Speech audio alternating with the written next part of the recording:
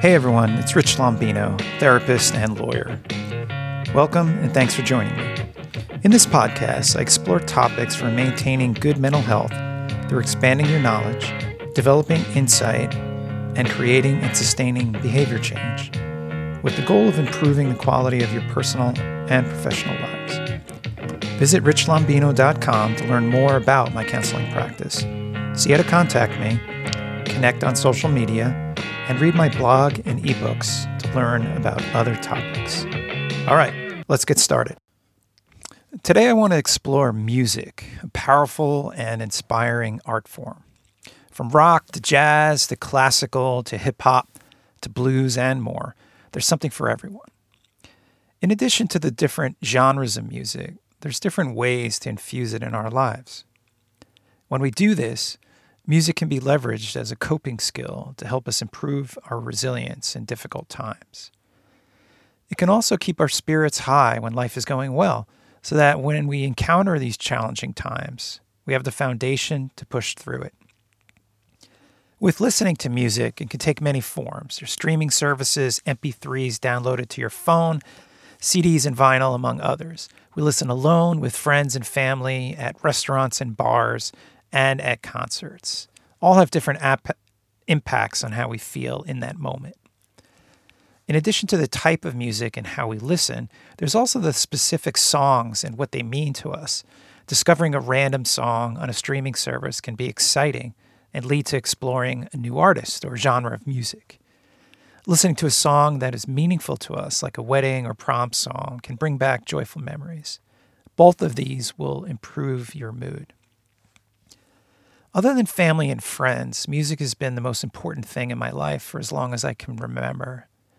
From listening to my parents' Beatles records as a child, to my grunge era, which I seem to be stuck in, to the past few years making a point to explore music that's new to me so I don't just stay in my comfort zone with the same bands mixed in a playlist over and over again. There's also creating music. Playing a favorite song with an instrument can bring satisfaction and joy in our lives. Composing and recording music can be incredibly fulfilling. By the way, that intro music you heard, that's me playing guitar. It's never too late to learn an instrument. It doesn't matter if you don't think you have any musical talent. Although I played guitar a bit when in middle school with a neighbor on his dad's guitar, I didn't really get serious about learning until I was an adult.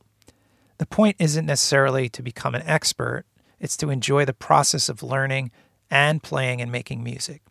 I highly recommend you give it a try. Singing can be a great coping skill to let out some negative emotion. And of course, it can be fun as well. Listen to a song that makes you smile and just bust out some vocals. Singing is a physical process, and this release of emotions and energy can help when you're stressed. It doesn't matter if you feel you're a terrible singer. Do it while you're in the car driving alone. If you haven't done it, give it a try. You may be surprised how much you like it.